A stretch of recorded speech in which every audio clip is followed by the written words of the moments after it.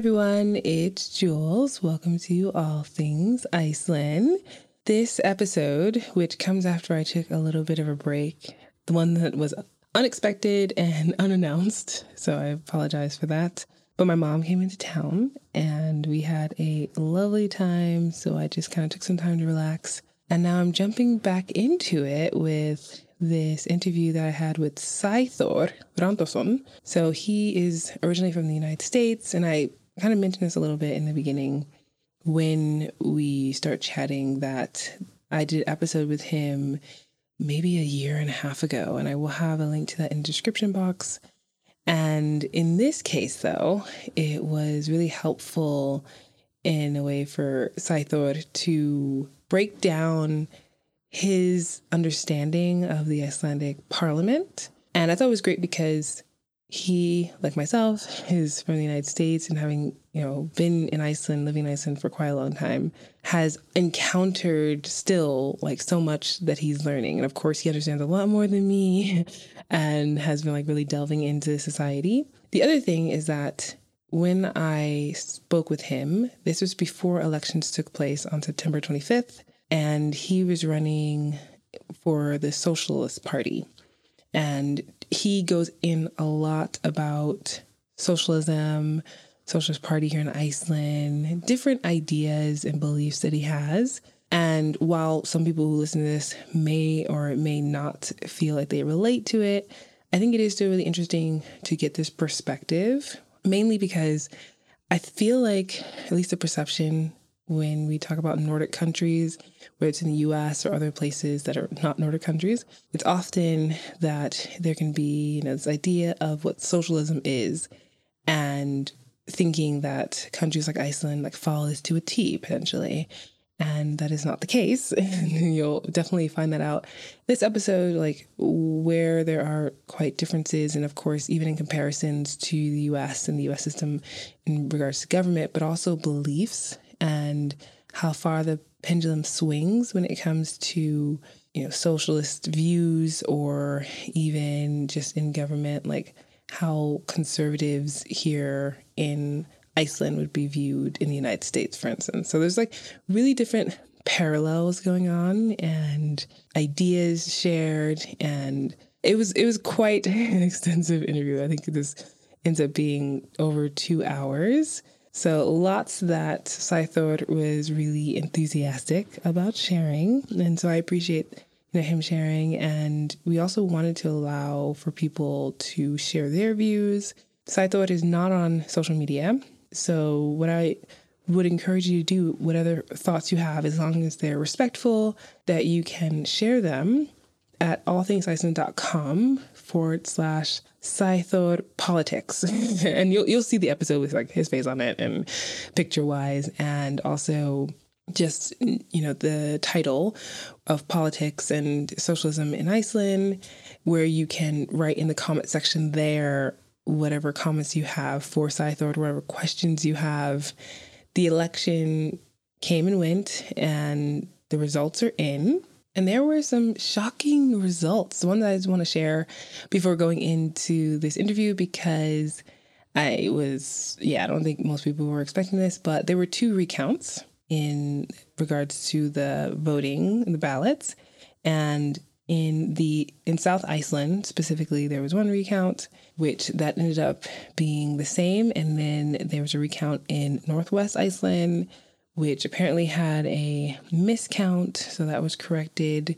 But the consequence of this correction was, at first, it was announced, before any recounts were talked about, that there would be a female-led majority in Alþingi, in Icelandic parliament. But after the recount, it was actually that women lost the majority. And so Iceland wouldn't become the first European country to have a female majority in parliament. So that was pretty disappointing to many people, just because there was the buildup of oh yeah, this thing is happening. And then no, it isn't. Also, the Socialist Party, which Sæþór was running for, did not receive any seats in parliament. And so, and the Progressive Party were the big winners. So it was quite a lot. And I'll have a link also to the results in English in the show notes of this episode. So you can check them out and just see. But kind of the people or I should say parties that we're used to seeing here in Iceland are still have seats, and individuals, that people were hoping to be in, like some of the women have basically had to drop out because of this recount or miscount. So yeah, it's been quite an up and down cycle in terms of emotions for sure. But I'm just going to go ahead and turn it over to the interview so you can hear what Saithor has to say. And like I mentioned, just please be respectful. Everyone has their different beliefs and their thoughts. And I think hearing his perspective different than our own, as well as just getting a better idea about socialism and what that means for society, might help to clear up any misconceptions about it, and also give some clarity and insight about what that might be in Iceland, in a place where people already feel like, oh, it's already quite socialist. So I hope you enjoy. As always, I appreciate you listening. Þakka þér kærlega fyrir að hlusta og góða skemmtun. Welcome back to the All Things Iceland podcast. Thank you very much. And it's great to have Glad you. To be here. Yeah, great to have you. And we're doing this virtually for people who might not be aware. Just because I have a cold, I'm getting over one, thankfully, and I don't want to spread any germs. But Saithor has been on the podcast I don't remember how long ago. It's like a year or something. Yeah, it was at least a year. Yeah. Yeah. And during that episode, we talked about like your story in terms of coming to Iceland, adjusting and living here. And there was so much really great insight there. So for individuals who are interested in hearing your backstory, I recommend checking that out. I'll have a link to it in the show notes. But this is an episode about politics in Iceland, because we are having, and this is Saithor's idea, and I think it was really great to get some insight there. We're having elections on Saturday, the 25th of September. And I say we, I'm not a citizen, so I can't vote, but, and the country is having this going on.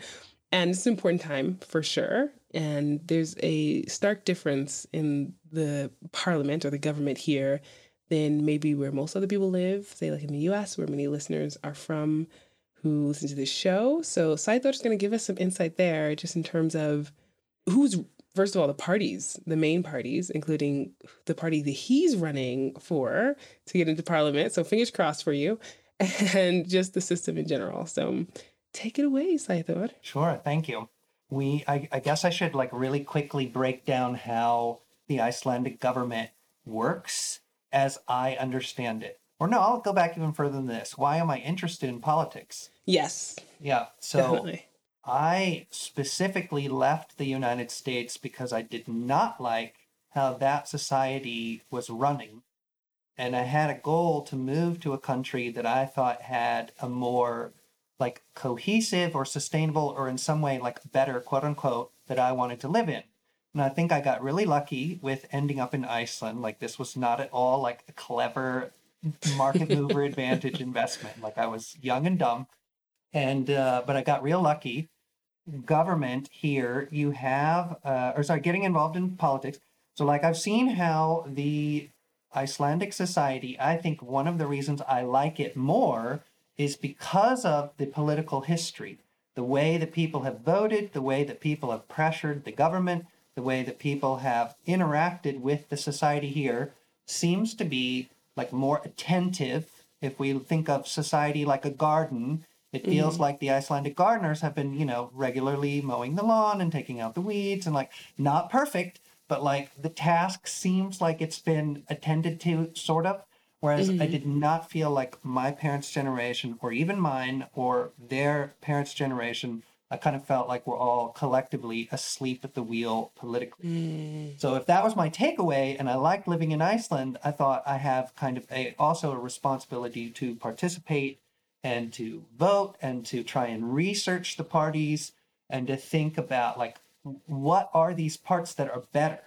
And most of them are actually not things that I personally take advantage of. So there are a lot of very common underpinnings to the Icelandic society. We have universal health care. We have a pension system that, with problems, still keeps most of our elderly people in a like life of dignity after their bodies or their minds fail. Right. Lots of improvement, but like comparing it to the U.S. system, I like this one.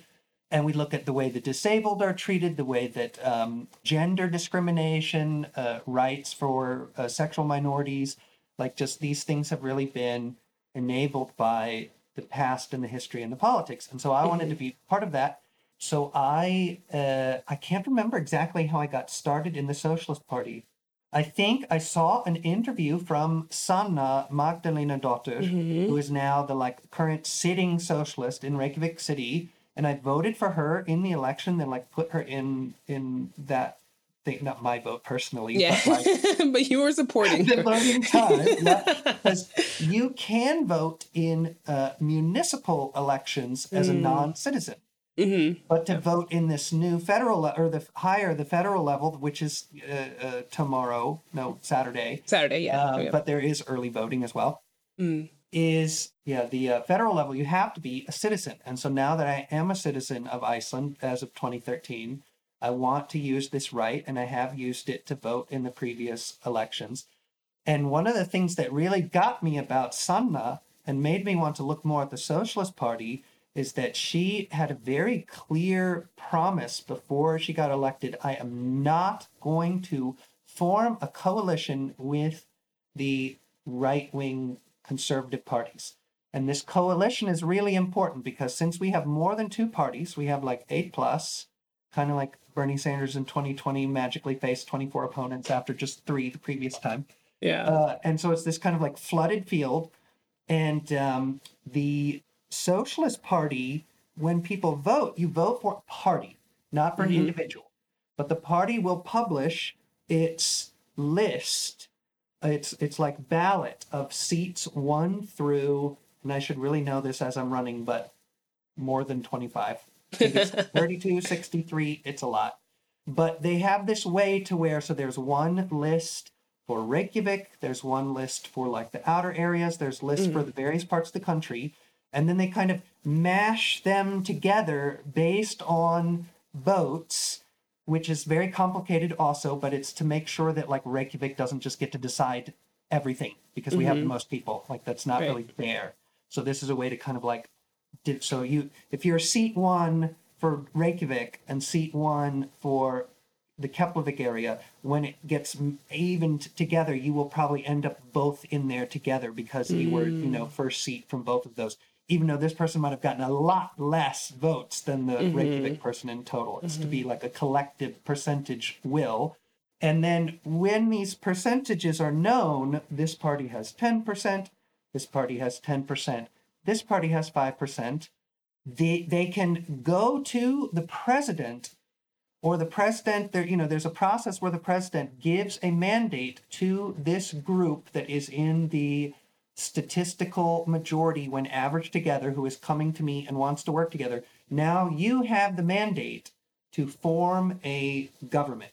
And they have to try and then go back into their rooms, and it's those parties with those percentages going, okay, well, if you give us the prime minister seat, we'll give you finance minister. If you give us welfare department, we'll give you this. And then if they can all be in agreement, they come back to the president and say, here's our agreement. Here's who are going to be in our seats. The president, does a rain dance or stamps a seat. I'm really not sure exactly, but he is who then approves it. And that is now your government.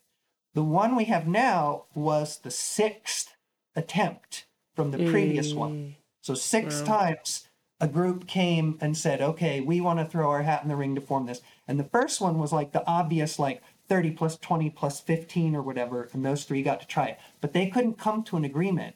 So then the next one might have been slightly less statistically good, but still over, 50%. Now they get the opportunity to form a government. If they can't do it within their allotted time, or they just can't come to an agreement, try again, until you get a collective power structure that then becomes the government till the next election time. Right. And so when Sanna from the Socialist Party got her seat in Reykjavik, she became what is called a floater. And a floater is just 1, 2 people from a party by themselves. But if you went over with another group that's close to the majority and you add your percentage points to them, you can now be that tiebreaker to give that group a chance to form the government. And you can often elicit promises like, I know I'm just one, but if I come over, you guys get to win. So I want you to pass my pet bill, or I want you to put me in the role of such and such, and then I'll come over to your group. So it's like backroom like a dealing quid kind of. pro quo. Yeah. But it might actually be like, we're both kind of in this same general lane. I can come and work with you, but I want this, So it doesn't have to be cynical, but it most of the time is. Yeah, it's politics. Yeah. And so Sanna said early, like, this is not something I'm going to do. I'm not going to form these coalitions with a right-wing party. Yeah. And then she specifically Sjálfstæði flokkurinn, or is it any conservative? Well, that depends on who you. I can't remember who exactly she said, but it was more than just the Independence Party. It was Sjálfstæðisflokkurinn plus, because really where to put these parties on a spectrum depends on the person who is telling you where they are. That is true. Yeah. So, like, the kind of simplistic view is sometimes like, Republicans are right-wing and Democrats are left-wing, and that's the whole spectrum. But, like, if you'd introduce the Icelandic political parties, the Democrats slide back over to being very center or even center-right in their politics, because here in Iceland or in other countries, we have, like, people who are much further and more aggressive on a political scale in how they would govern and what they would do and what they have accomplished in the past. And they're like, further on the left on on an objective spectrum. But this is one of the problems with the diffuse nature here, because the parties often can use what's called a rotating villain. Like, we would love to pass universal health care except for Lieberman. So what can we do? Or now it's Cinema and Manchin, that there's just no party discipline to take care of. So it can kind of leave the glimmer and the gloss on the front people, while someone on the side is getting a back scratch in order to be the big bad villain that's the reason why everything fails. And so the right-wing parties here, if anyone gets too tarnished, they can kind of jettison and will often take their fans with them. But then the old party can then somehow seem like they're reformed, or they don't have that stink on them anymore. But for me, when I look at politics, I kind of look at, like, what are they voting for? What laws is their coalition passing? And so when I put them on there, I really consider our conservative parties, just different stickers on the same tap. They do the exact same things. And I feel like our further over to the left side parties are also very like the same sticker on the same thing. Okay. Like they are not, I'm not saying they are bad, but I'm saying the way they want to operate, the way that they think power works, the solutions that they want to go after are very, very ideologically constrained in a very narrow lane. And so I think some of the problems we have are much deeper, and I want to use like much stronger political solutions. And so that puts me much further on the left spectrum than many of these existing parties. So I feel like the Socialist Party, while I have lots of criticisms for the Socialist Party itself, the stated goals, the transition from having privately owned companies to having worker collectively owned companies, I think is one of the deepest base medicine we can inject into the societies we live in. I think the private ownership of land and IP and pharmaceuticals and collective groups of employees that you're allowed to steal from because you have a deed that says your daddy formed it in your drawer is like one of the reasons we're not working on climate change. We're not working on our homeless populations. We have human rights violations in our immigration, our asylum seeker and refugee housing. We have a lot of insecurity for our youth here and our recently arrived.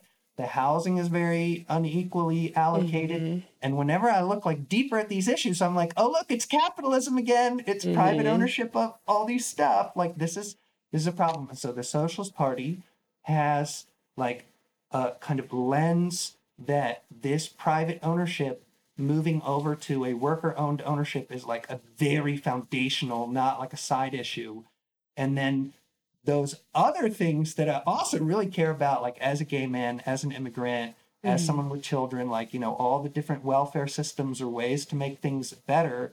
Like, I think those things, not only will we also do them and pass laws that do those things, but like they are also deeply connected to this concept. Like, because taking care of the weak, fixing problems, building durable systems, like these really aren't compatible with profit incentive and like figuring out how to live a life of luxury while not doing any labor yourself, which is like the capital class. Like that's what they do. They own things for a job. And I just don't agree that's a job. Right. And I think a lot, maybe not a lot, but a decent amount of people might be surprised to hear that Iceland isn't a socialist country, meaning like in terms of at its core when it comes to government and like what you're saying, I think a lot of people already assume that that's what's happening in Iceland. That's the preconceived ideas and even how it's put out in the media, especially international media. Well, and this was often talked about as almost like a goal of some of these, you know, Bernie Sanders, Jeremy Corbyn, random podcasters from Brooklyn, you know, the Nordic model. Not me though, because I'm not, you know. we're I'm in Iceland the now. Nordic model is kind of seen as like aspirational because one, I do think it is better. So you can see like, oh, look at how much nicer and smoother things flow. Yeah. But do you know the concept 6-minute abs? Yes. Okay. So I think social democracy is 6-minute abs. It is the siren call of like, or neoliberalism, like soft touch incrementalism, you know, this kind of like very, you know, there's so many ways to describe it. Mainstream left, Western left, like Democratic Party line, current Labour Party line. Many of the, I call them diet left here in Iceland, like the diet left party. They have, I said before, they have this constrained level of thinking, in my opinion. Yeah. Okay. So, and that assumption is, I think, because it's, well, one, the United States had McCarthyism and the Red Scare. Yeah. So like here in Iceland, I have met people who are still and always have been communists, who are my elders. And that, I'm sure people have done that in America, but I didn't. Like, I never once met someone who said, I am a communist, and that is how I would like for society to be arranged. Right. And, you know, there are sitting professors where that is their political ideology. There are journalists here in Iceland where that is their political ideology.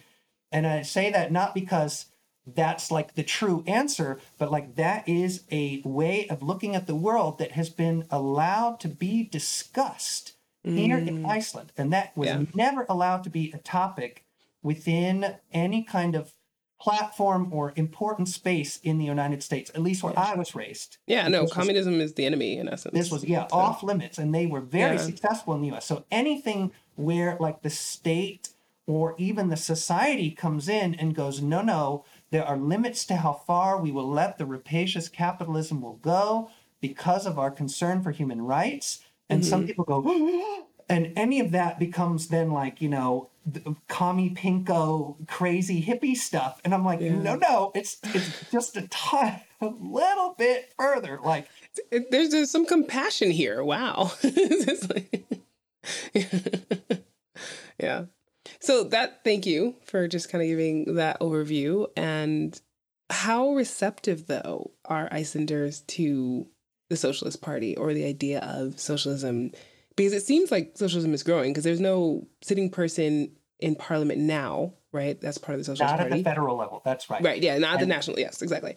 So, the polls were the last I saw, there would be, which is not that recent. I should also be better at looking at those. The first step you either get 0 seats in parliament or you get 3. And then I think 5. So it's like not just 1 and then 2 and then 3. You get 3. Right. Okay. But in addition to the 3, you also get salaries for 3 additional employees back at the party headquarters. Okay. And I don't know if it then scales 1-to-1. Like if you get 15 seats, you get 15 people's salaries, but you get more than 3. And then you also get a pension, a stipend each month from the state. And the first step is 5 million kroner a month. Wow. And so this is what like getting money out of politics the Nordic way is because you supposedly are not getting lots of private money to boost you. This should be the money that the state gives you after the previous elections, like, supposed measurement of the people's will. Here's how much the political parties get to do as a project. But how they allocate that monthly money and what they task those employees back at the office is up to the party. So if you want to just run phone banks all day long and use your money to like keep people at it all the time, you can do that. If you want, like I suggested, to like pay for a babysitter all day long that people can just duck in, no charge, food, like a cook all day long, food, no charge, come in and eat. Nice. No tourists. No, I'm just kidding. actual people who need food. No, sorry. And but no means testing. I'm just being silly. And something like that, a smith that someone could call and send out. It's like, I think you shouldn't just talk about what you're going to do. You should have already like demonstrated some of that the previous times you had any say or power, because we live in a world of snakes and liars and charlatans, and like the level of technology for beguilement is like mind-blowing. You can really not even know when you're talking to a real person, when you're interacting with reality, like what level you're being manipulated. Like when you go to a McDonald's or you go through any kind of a fast food chain or a grocery store, you are facing a room full of people with marketing degrees, which is essentially psychological manipulation that you come in contact with every day, all day long. And this is affecting our psyche. This is designed to create irrational desire for luxury products. A lot of the bigotries in life revolve around like commodifying scarcity and rare features, which are based on luck, not human worth. And I think these are really like sicknesses. And so in Iceland, while we have much more like strengthened commons from our labor struggles, the capital class is trying to, cast spells on us that these are not needed, or, don't pay attention while we're cutting out all the foundation from it. And then the opposition is never like rising to the level to actually educate people what's happening, stop it, reverse it, like invest in these important things. And the whole time this is happening, it's really all advertising. Because, for example, in this election season, I've seen YouTube advertisements for every single a lot. I quit Facebook and have no Twitter, and so I use WhatsApp to talk to friends, email, and that's it. Okay. That makes sense why I have not seen you on Facebook. Yeah. So I just thought it was toxic, so I just, all around. So I just decided to go without. And I was actually asked recently by someone who is part of the Socialist Party, who uses Facebook a lot for the project of trying to get people to think about socialism, vote for the Socialist Party, this kind of thing. He asked me, don't you feel disconnected from society without Facebook? And I was like, how long do you have? Because I was like, yeah, the answer is yes, but that is the point, because this connection from social media was like pornography. It does not fill the deep need for human connection. It diffuses us. It allows us to live in bubbles. It allows these snakes and charlatans to put sponsored advertisement that we don't even know if it's real in our face. It sponsors and influencers and what's even real when it's a real person anymore, What about getting, but I guess in terms of getting in touch with the community that does use this, though? So how has that been for you in terms of just even being visible so people know to vote for you, or, to see your face or whatever else? Well, here's the thing. I wasn't. And so I wasn't visible. I wasn't really in front of people. I did. So my initial contribution was I came and I helped to build the Socialist Party headquarters. We rented a space finally with, I can't remember if it's donation money or if we did get like some kind of grant from the government to help form, but we got a space to have as an office, but it was still outfitted to be a tourist facing, like selling tours space. You know, it had like desk, pebble floor, no meeting rooms, no movie, podcasting, like media room, anything like this, no kitchen. And so we had to go in, and because we didn't have lots of money, we, the members, showed up and we took away, you know, I jackhammered the pebble floor off the ground. I helped build some of the meeting rooms. I mounted the doors. And I did the least work of the five of us. Wow. You know, there was like 5 core members, and I was like the minor role contributor. But like, I was like, this is something I can do. I can build. And if I want to be a part of this party as an outsider with my baby level Icelandic, like if I can show that I am also useful in other ways, this is a way to be a part of this group. Right. And I got to know people, and like part of it has just been to learn like how this works. So some of these things I'm telling you, I only learned because I got involved and showed up to these meetings, and they would go, you know, now it is very difficult to get on the ballot as a new party. The old parties benefit in the way that like the Democrat and Republican Party took away control of the debates from the Women's League of Voters in the 80s because they wanted to be able to lock out third parties so no one could ever hear, you know, other ideas viewpoints outside the spectrum. That same concept is here. It is good for the 8 parties for there to be 8 parties, not 9, not 10, not 11. Then they would have to differentiate themselves either with new ideas or performance results. And so they made it difficult, in my opinion. And so we had to like, you know, I had to learn like how you get the signatures and do we accept it electronically and why not when we have right Skillrick, you know, we can do everything. Yeah. With your phone. Digitally. Exactly. And you know, hoops, jumping through hoops needlessly to make it more difficult. But it was a learning experience, but also part of why I got rid of the social media is because I feel like it robs me of the time because I still feel the need for connection. I'm like an extrovert. I like meeting people. I like talking. So like Facebook and Twitter or Instagram or whatever your social media is, by removing it, it takes away an outlet, but the desire is still there. So what it has made me have to do is find real life spaces and people to have these same interactions.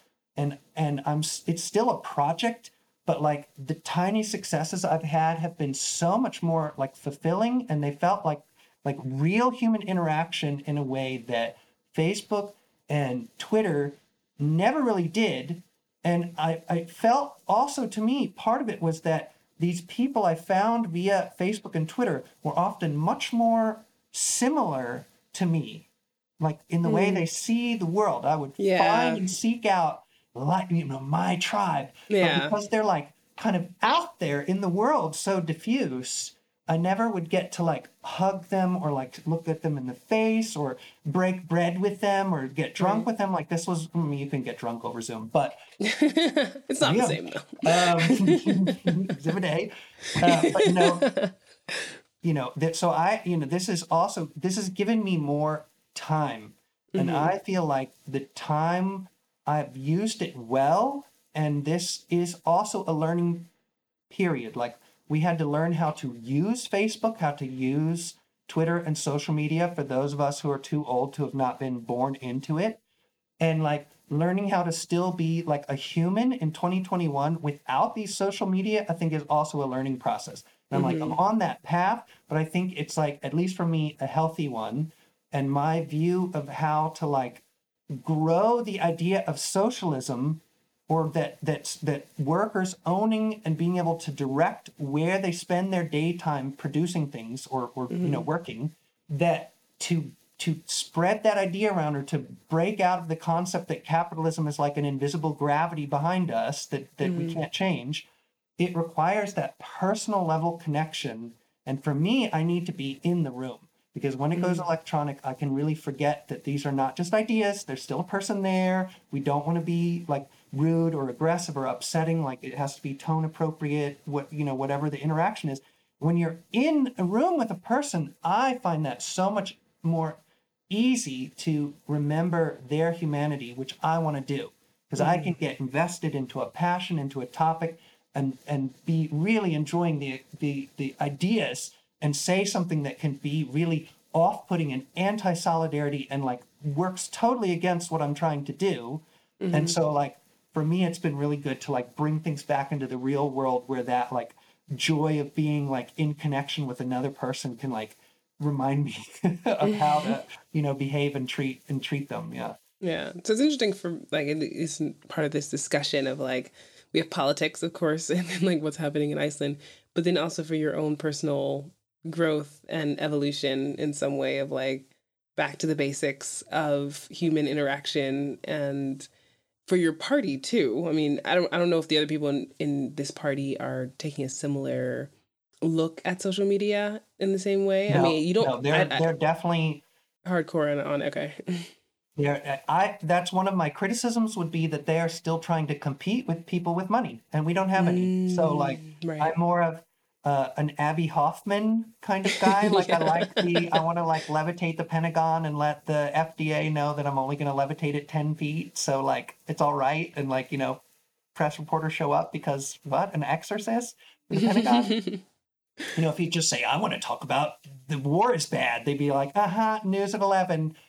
So like we have to get creative, like, and one problem I have noticed, especially in the United States, but also here in Iceland, the people in 2021 who are like of firm belief in transitioning to like worker-owned means of production are mostly old and have had to like really harden themselves to survive in a very hostile world. Because even if we didn't have McCarthyism, United States influences the world. There's a lot of media that is consumed here. The reaction, while more minor, was still like, kind of this dismissive fringe, this was not the way of the world. This was a very American-centric, in my opinion, of like how the society can be organized since the 70s and 80s here in Iceland. So this is like a group that I respect immensely because they have managed to like not be gaslit for decades. Like, the mental resolve to like go through that is like, respect for me. And but I think in some ways, there's this, maybe there needs to be some sublime or some out of the box thinking, because we are never going to compete, nor should we want to, a way to have like an Instagram influencer type of politics, because this is empty, this is easily destroyed, and there's no like legitimacy to it. It's not real. And so like, this is going to be a difficult project. And the other reason I'm in is because Gunnar Smári, who is like in the first seat of the first district, who's definitely getting in as of now, unless like, I don't know what happens between now and then. He would have to die, basically. Well, he's going to be in Parliament, and the times when I get to be in a meeting with him and hear how he speaks about politics, I really respect him. And I even sent him a text several months ago. I was having kind of like semi-crisis of faith in terms of like how much time and belief I want to put into the project of transformational change, because that's what this would represent. We have a lot of privately owned companies here in Iceland. This is what the basis of the elite and the stratification here is based on, is the private ownership of these fishing quotas, the chains of grocery stores, the chains of hardware stores, the tourist industry. Like without, if you had to work for a living, our society would go, like overnight. And not collapse, like the classes would equalize, because it's not a classless society anymore. Like in any way, this is also, and that's only increasing the gap for sure. Yeah, it's getting very much like a U.S. model in that way. So. Yeah, I say they're doing a neoliberal speed run. They're like, just like, no, we're going through it at like lightning round, like the clock's ticking, and we got to get from here to like, laser turrets around the food stores in 10 years. So go, privatize all of that stuff. Yeah. Okay. It's a lot to take on. If you get involved in sorry, I don't want to be condescending.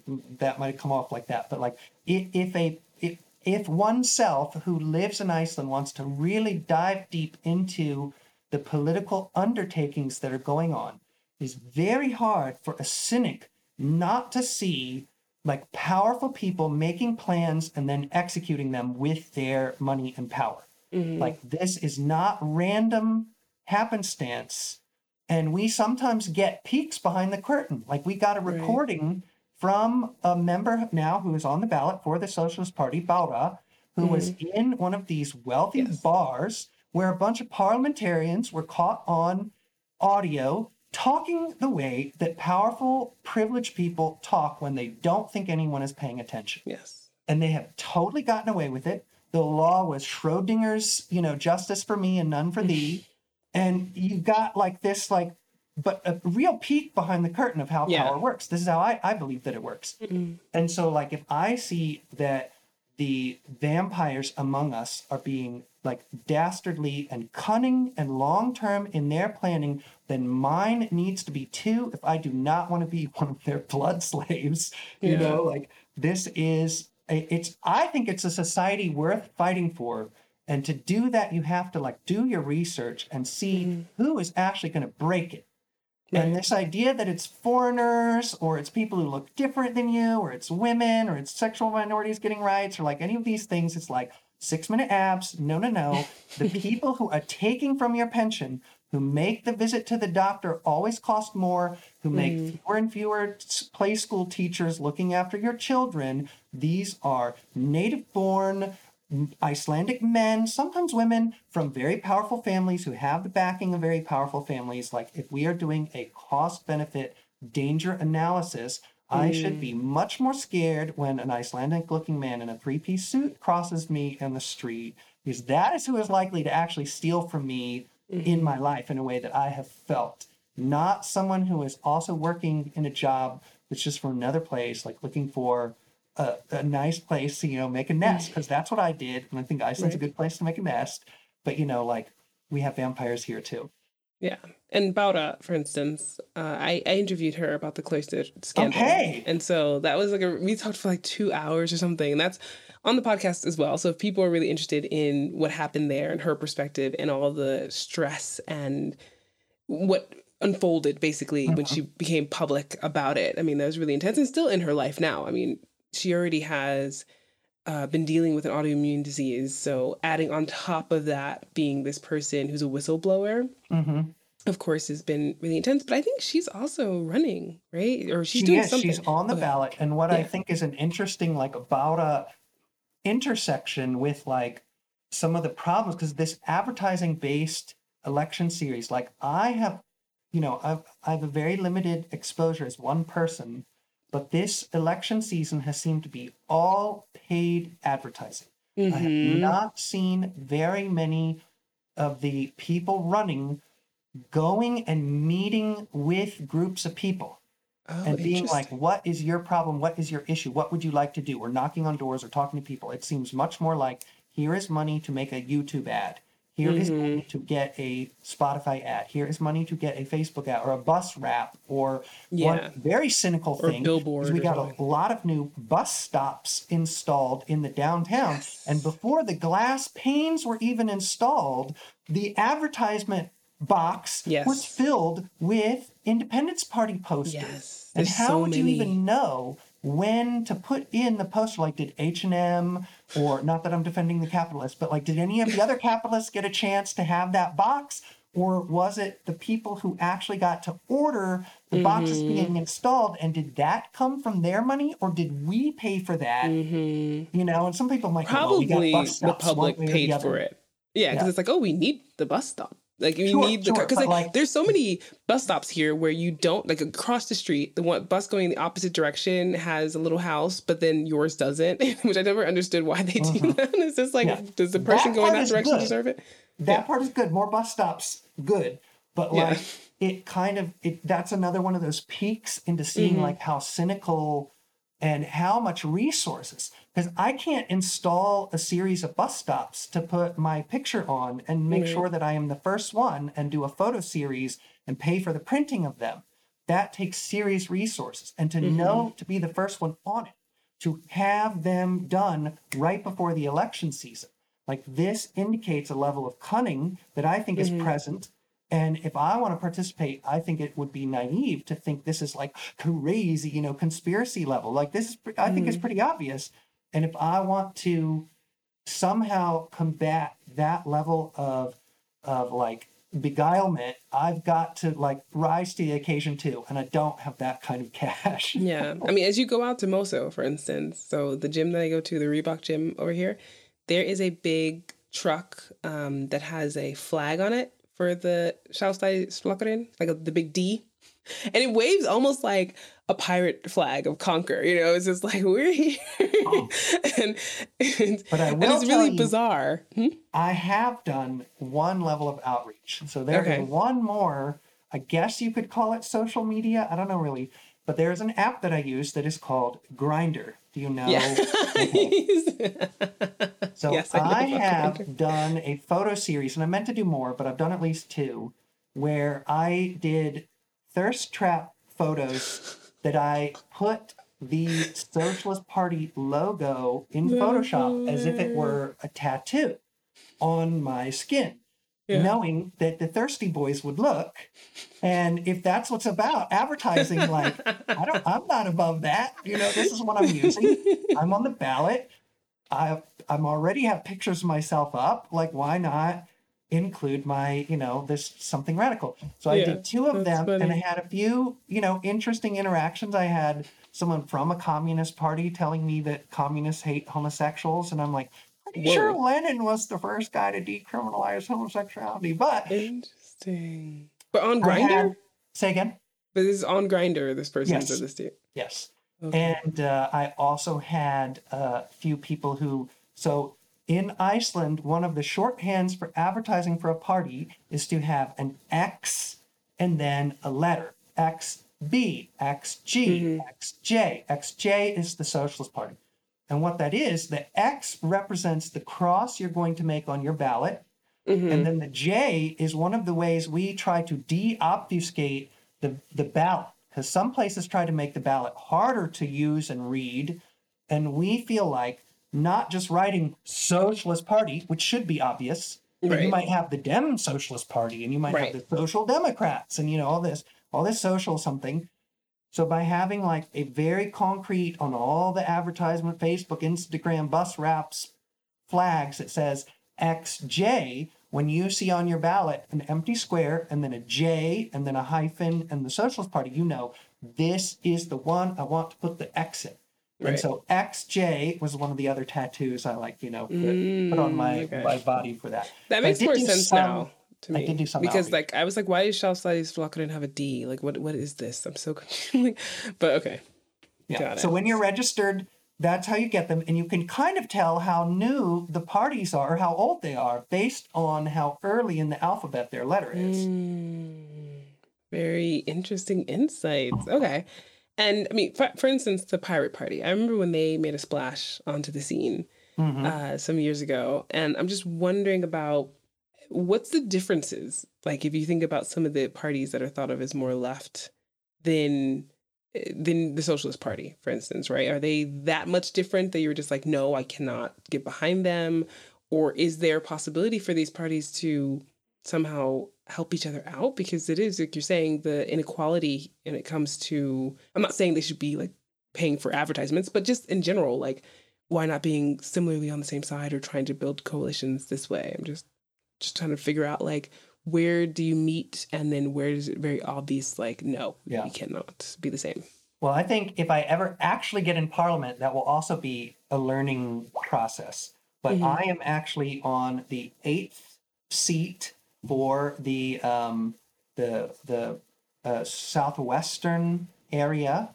And so this means that while now we're like 7-8% of the poll, we would need to be going like 30%-ish for me to be like, looks like I'm going to Parliament, Okay, so not going to happen. But I probably have a much more militant line than the ones who will get in, because I think they are actually older, and part of their wisdom is that they have some like tempering of the metal, like how to get along with, how to live with people who are ideologically different. And that's one thing I also am learning from them and going into this party from older people, is to learn how this works. And also then there's the young socialists who are a younger generation than me. I went to the first parliamentary, or it's called a thing, like a like general meeting for the Socialist Party right after the COVID pause disallowed it. And there were two people across the table from me that I'm like, are you even going to be old enough to vote? Like, you are children. And I asked them in the coffee break, and they're like, I'm 18 already, and he will turn 18 a week before the election, so he can't. And and I was like, I just love it. I just love that you're here. That's all I want to say. So like, awesome. But it really feels like there's a hole in the middle of 40-year-olds. Like, everyone seems to be 55 plus or 25 or younger. Yeah. Except for Sana. I think she's 30 or 29 or something like that. She's under 30. She's under 30. Yeah. Okay. That's the line to be a young socialist. I looked it up. Yeah. I was like, I am just young at heart, not...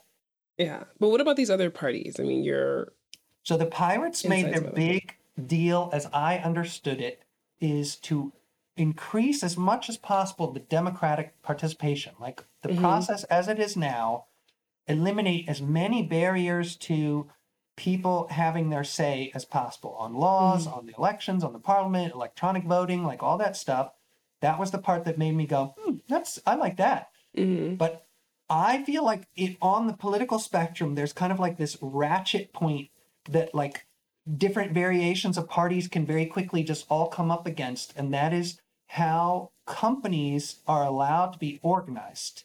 And I feel like having a private owner who does not show up during the day, but collects the majority of the proceeds, or at least is in charge of directing them around, I see that as stealing and abuse of other people, like criminal. I think this should be made criminalized, not like socialism alongside of capitalism. I think it is like a cancer. The goal is to excise this arrangement for me, and why I participate in the Socialist Project, because I think, like cancer, it will come and infect the cells. And I view the history of the other left-wing projects in Cuba, in East Berlin, in Yugoslavia, in the USSR. At all times, the capitalist countries have not just let them do their thing and sink or swim based on the ideology of their politics and leaders.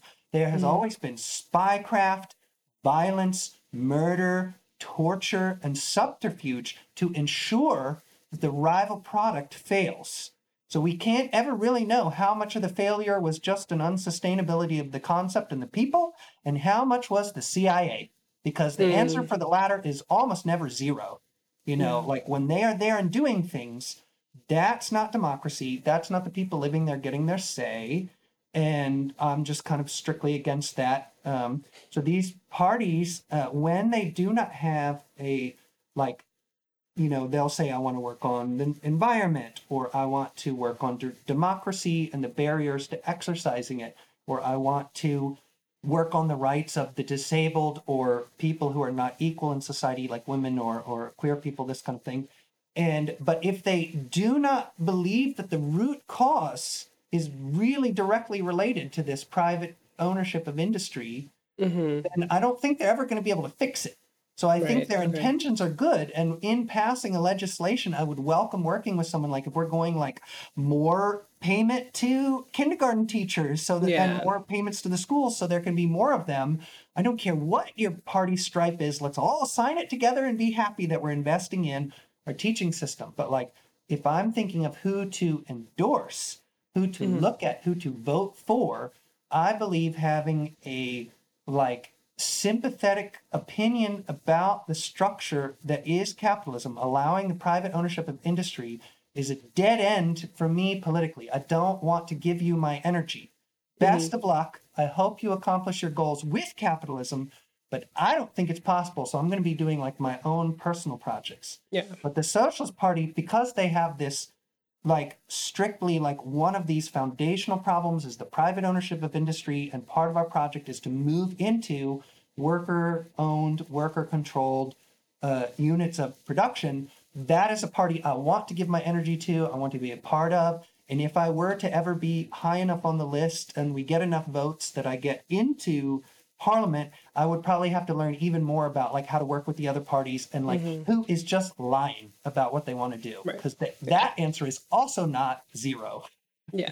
So the Socialist Party is pretty much the only one of everybody running that you feel like hits. We have had an actual Communist Party run before. Okay. And I do not know if they have qualified for the ballot. So they're and I considered voting for them the last time, and I ended up giving my vote to the Left Greens, who are one of these, what I consider now a diet left party.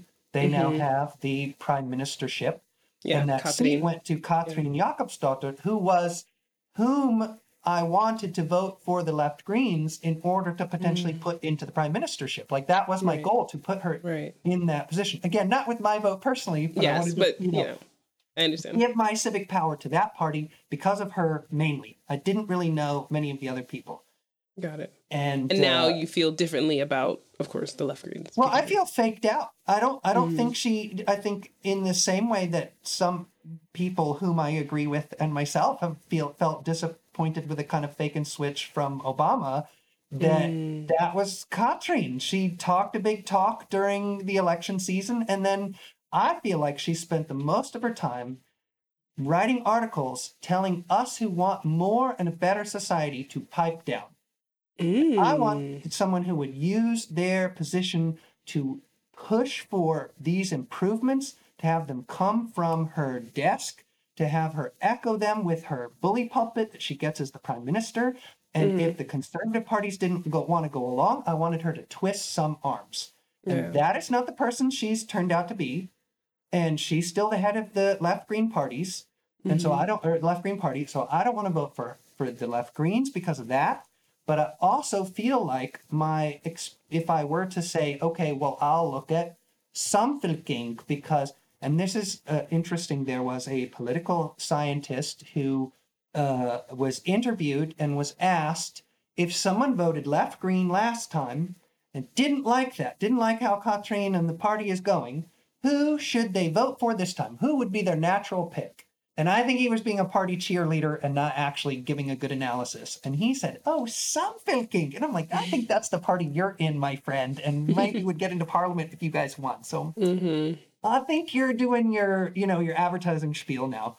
But I like him a lot. He's a very gracious man. And we talked this out at his house over wine, and very, very pleasant, to engage with as a mind.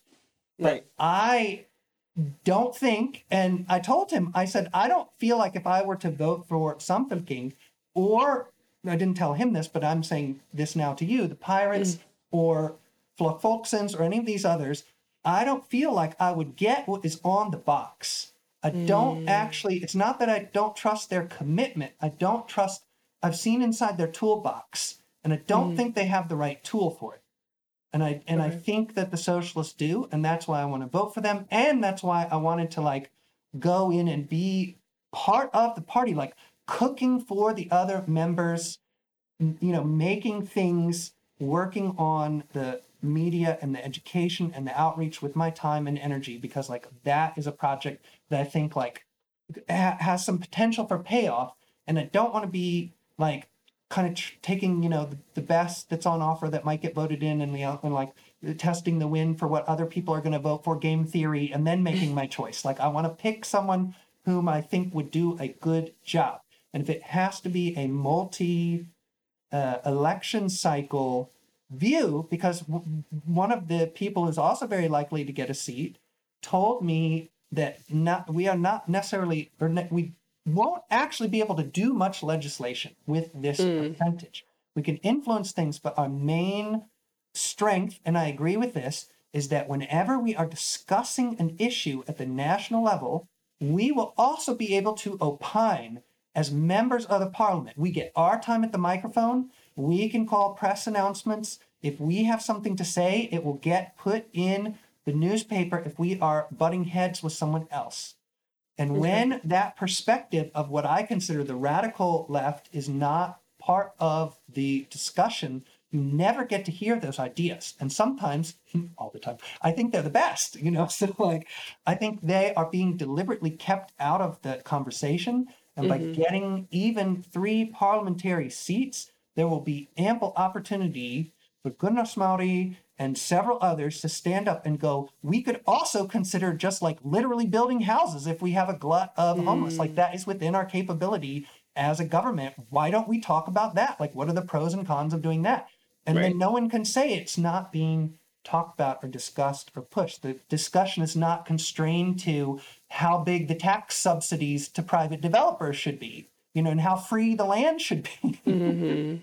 Yeah, it's good luck, I'll just say, in terms of the Socialist Party in general. Not that you necessarily will be sitting in Parliament, but it is interesting too. I think I had an interview with Nicole Lee Mosti, who ended up going to Parliament. I don't remember what party she was in, but one of her sentiments I think was really fascinating had to do with, as a foreigner, so even though you will not be in Parliament, but you're still part of this party who might have seats and will be representing whatever else, that she felt like she faced a lot of criticism as a person who's not from Iceland, foreign born. And do you feel like there is this still kind of reaction of like foreigners who want to run for office or run for parliamentary positions or something like that in Iceland? Do you get that same kind of sense? I'm just kind of curious in terms of like the political landscape, and you see some people who are of foreign origin, living in Iceland, citizens, whatever, who are on the ballot for some parties. And it's just like, is Iceland open to this? So for me personally, I've faced very little discrimination or xenophobia. And I understand that is because I resemble quite a bit the people who live here. And like, I just have a lot of kind of societal privilege that I just got to like bring with me. And that's just luck. I didn't earn that. And I have felt very welcome within the Socialist Party. Like they think that it is cool that someone younger than them, that someone of a different origin, and especially if I can talk about their history and their power and what things have changed in the society in Icelandic as someone who wasn't born here. Like and that, I've had that happen everywhere. Like if I can talk to an Australian about how their leftist prime minister was deposed by the CIA in the 80s, they go, an American who knows? It's just like, come, we're brothers now. Kiss, we drink. No, that's not how Australians welcome people. But so there's, I felt a lot of acceptance. The main thing that I have felt, and this is, I can never really totally ascribe this, if this is xenophobia, if it is homophobia, or if it is just that I rankle people. But I feel like there is sometimes a reaction to any kind of challenge or criticism of the Icelandic society, that there's this inbuilt assumption that me as an outsider, quote unquote, could never like properly analyze it. And especially if I make it from the point of, I feel like we're going to end in the problem situations that America is in if we keep going down this path. It's just considered like, well, now it's obviously not correct because there's no way that would happen. And I'm like, okay, well, it is possible that you're being naive. Like, I'm, not saying I'm totally right, but like we could entertain the notion that I know a duck when it quacks. Like the ducks are native where I'm from. Like I know what rapacious capitalism does to a society that has a welfare system. Spoilers, dog dies. Yeah, so it's there's a little bit of that, but I really feel like Icelanders are extremely, like the willingness to participate and to know and to find out how things work is like a get out of jail free card. And maybe it only works for me, I don't know, but I really felt like much more acceptance because I feel like I've tried to make it a project. And I'm sure my successes are enabled by, again, a lot of things I'm not responsible for. But I have felt very welcomed, or as much as can be, while starting over again, in a society that I'm not from. So how much is luck? How much is me? I don't know, but yeah. Okay. Yeah. I think it is always interesting to hit on that because it is a totally different thing jumping into the society and then wanting to be in parliament, right? And it's almost like it could be looked at as you're almost going too far. And like you mentioned with the criticism part, there is for sure, I think. And it almost has to be danced around. And you're not that type of person who dances around topics. So I think that's also very interesting too. But it's great that you have been accepted in terms of the knowledge that you continuously gain in order to be able to come up with ideas and ways of wanting to improve society. And that is a very good value to the society as well. And hopefully people are continuously receptive to it. I am wondering though about, I guess in general, like what do you want to leave with the people who are listening to this about? Sorry, like in terms people of listening. Okay. Yeah. To the listeners of the podcast, like what is your overall goal, I guess? Because of course we were talking about the Socialist Party and politics or whatever else, but like what impression do you want people to understand that sticks out to you a lot when it comes to politics in Iceland? Really good question. Thank you. But just go back for 1 second. Okay. I want to be clear that I actually did not want to be in parliament. I was asked if I wanted to be on the ballot for them. So this was also part of the learning process. Someone whom I met there, one of the other people smithing the new headquarters, said, I think you should be on the list. And I came home and asked Albus, I was like, what is the list? Good, bad, we don't like? And he goes, oh, that's the ballot. That means like the person who could end up in parliament. I'm like, okay, but like I understand seats. And I didn't even know yet there were election areas. I just, new concept of list. And I was thinking like, okay, seats 1, 2, and 3, very, very important, very likely to be parliamentarians. What does, say, number 63 mean in actuality? Is it a technicality? Right. Is it like a you participated star? Like how does this work? And it's that mismatch based on elections. So I feel like I was placed in a seat where I'm definitely not going to get in because they wanted people to get in more who are now above me on the list. But right. I went to an interview process to do that. They asked me, where do you want to be? Like, would you like to be lower? Would you like to be assured there's no possible way you could get in and you're just helping us fill it? Or are you saying you would actually show up and be in parliament if you got it? Interesting. So I have basically made my rule is when someone calls me from the party, say yes.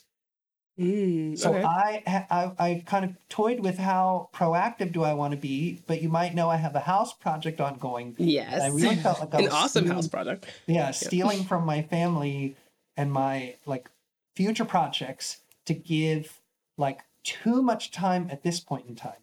So I really left it to them to ask, and then I would show up with baked goods or my hammer or, whatever, my time, my name on the list, interview time.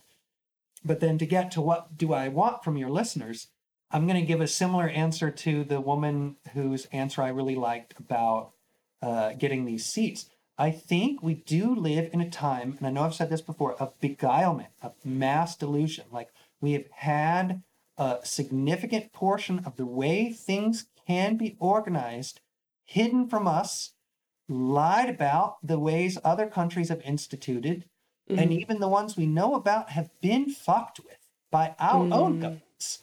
And so, like, I think this is a global project, because even I think if we did a great job transforming Iceland, we still could be targeted by an outside power and destroyed, because we're never going to be able to ever support or even want to have any kind of violent defensive capabilities. Like I like that Iceland is peaceful, that I can move around without any kind of aggression, response, or display, because I'm not an aggressive person with fists.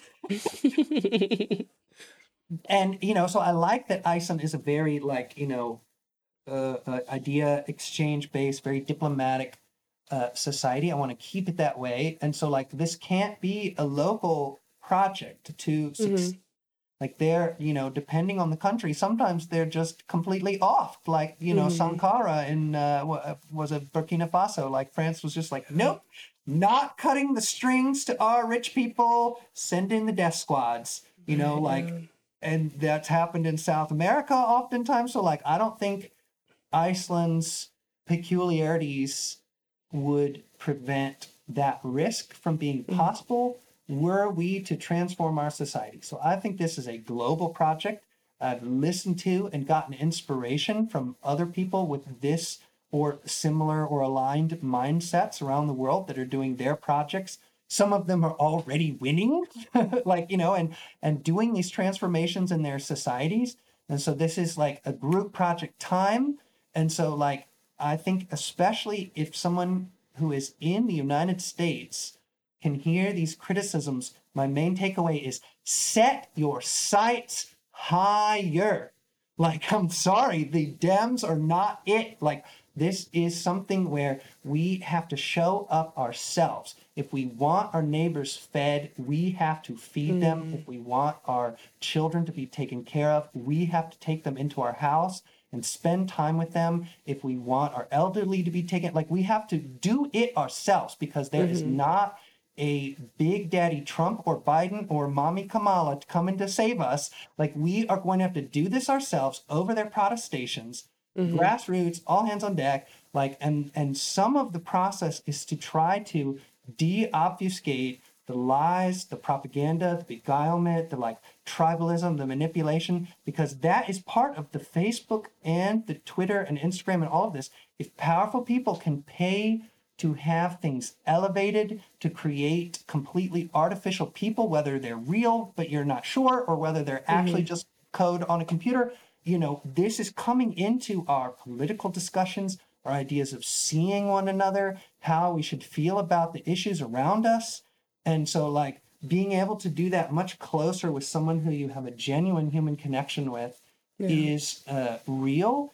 And that's also another reason that I try and be a little bit coarse. Like, I don't want to be off-putting, but I don't want to manicure myself into a clone, because one of the ways that we can show that we are human is our, uniqueness and the things about us. And like, I really don't have much respect for tradition if it is harmful. And so like, if that means, saying like, look, we should really tackle this now, that doesn't matter. It can be an uncomfortable topic. Like, I'm willing to have those feelings. I'm willing to be the receptor of those kind of things. But I think it needs to be like we should be helping each other. And so if I have already experienced the Nordic model, quote unquote, and I watch these services get cut and more expensive every year, for their efficacy to go down, for the elderly care to go down, for the amount of foster kids to go up, if I see housing security going up, I'm like, it's not good enough. And when I see that the forces that are making those things happen to be private ownership of newspapers and magazines, for the rich people who benefit from this society to own them and institute their editorial control because they own those magazines or newspapers or whatever, to be able to give out reward positions to the children of the already wealthy to keep this status quo and hegemony going. Like, it is not something that is going to be easily unpacked. And if that has to be like, I don't know, just more radical, like I'm here to try some things. And I hope that maybe the inspiration for what's appropriate to someone who's listening, because it's not going to be applicable. If I was in the United States, I would already have bought myself a gun. And I have no desire to do that here in Iceland. So I have like very different ideas of like how society is possibly to be affected, transformed, revolutionary tools, like concepts, what we're looking at, because the material reality is very different. But I think, we need to really start to see the connections with the people we have directly around us in our life, whom we can really be meaningful to and derive meaning from, and to really kick out these mind vampires who are manipulating us. Like it's I really like Audre Lorde's quote, "You're not going to dismantle the master's house with the master's tools." And Jack Dorsey and Mark Zuckerberg are literally billionaires. Like they are capitalists. Like Facebook and social media are the tools of capital. So if that is the house I want to take apart, I don't think I'm going to do it on Facebook. I think I might be able to do it where Daddy Zuck isn't watching. Yeah.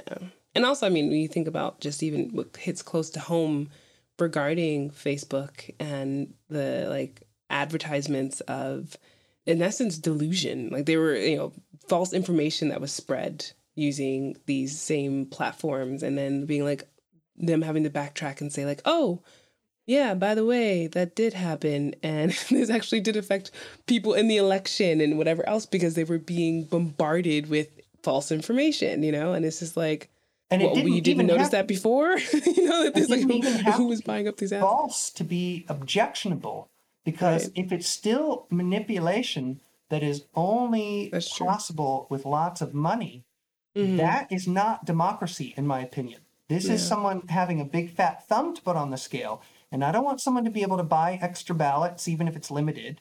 And so, like, if someone can drill down and find out, so I think a really good example is the recent race with Nina Turner and what was the person who won? Chantal Brown, the carpetbagger? Yeah, I think so. Yeah. Yeah. So it's like it was Nina Turner's home district. Yeah. She was polling to win, but she has a mouth and knows how to use it. And I am on Team Nina Turner. And she should have won, and she deserved to win, and she had that community's support. And then the Eye of Sauron, that is the Democratic Party headquarters, turned its laser gaze on there. It spent $2 million manipulating the white suburb of that district into thinking that Nina Turner is no friend of Israel. And I'm like, that's not technically fake news. Like, she does stand with the Palestinian people, but that's good and not a negative. And like, to be able to go in and to find out like, what is the group that we could apply money to, and how much do we need to apply, and then do we use Facebook to do it, and then should we focus group it to be like that? Like, I don't want McDonald's to be able to do that to my children, and I don't want the Democratic Party to be able to do it to my local race, and I don't want the capitalists of Iceland to be able to do it in the newspapers and magazines either. We just had a magazine, Mannlíf, which is owned by one of the Icelandic billionaires. I met him once, shook his hand when I was in a startup program.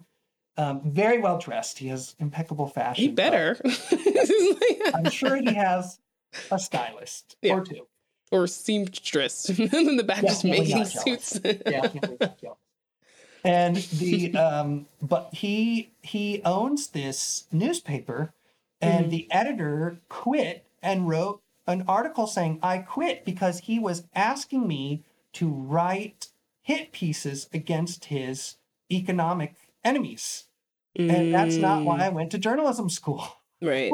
Yeah. And I'm just thinking like, wow, so you're telling me the people who actually write the stories who went to journalist school, if they had control and say over their workplace, they would focus more towards, they would still make mistakes, but they would be like much more interested, I think, in the objective truth and explain to us what's going on, or their interpretation of objective truth, than when they have a rich boss like Jeff Bezos that can say, smear Bernie Sanders, go! And there comes 16 anti-Bernie pieces across the Bezos-owned media in 24 hours. I'm like, that's just, propaganda on demand, I have some journalist friends in the U.S. who are very stressed about this because, in essence, they feel like their soul is dying because whenever you go to work for a major publication, you are at the mercy of whatever the agenda is, in essence. And you often feel like you're just a pawn in all of this. And I've had a friend who's moved from many, many places just because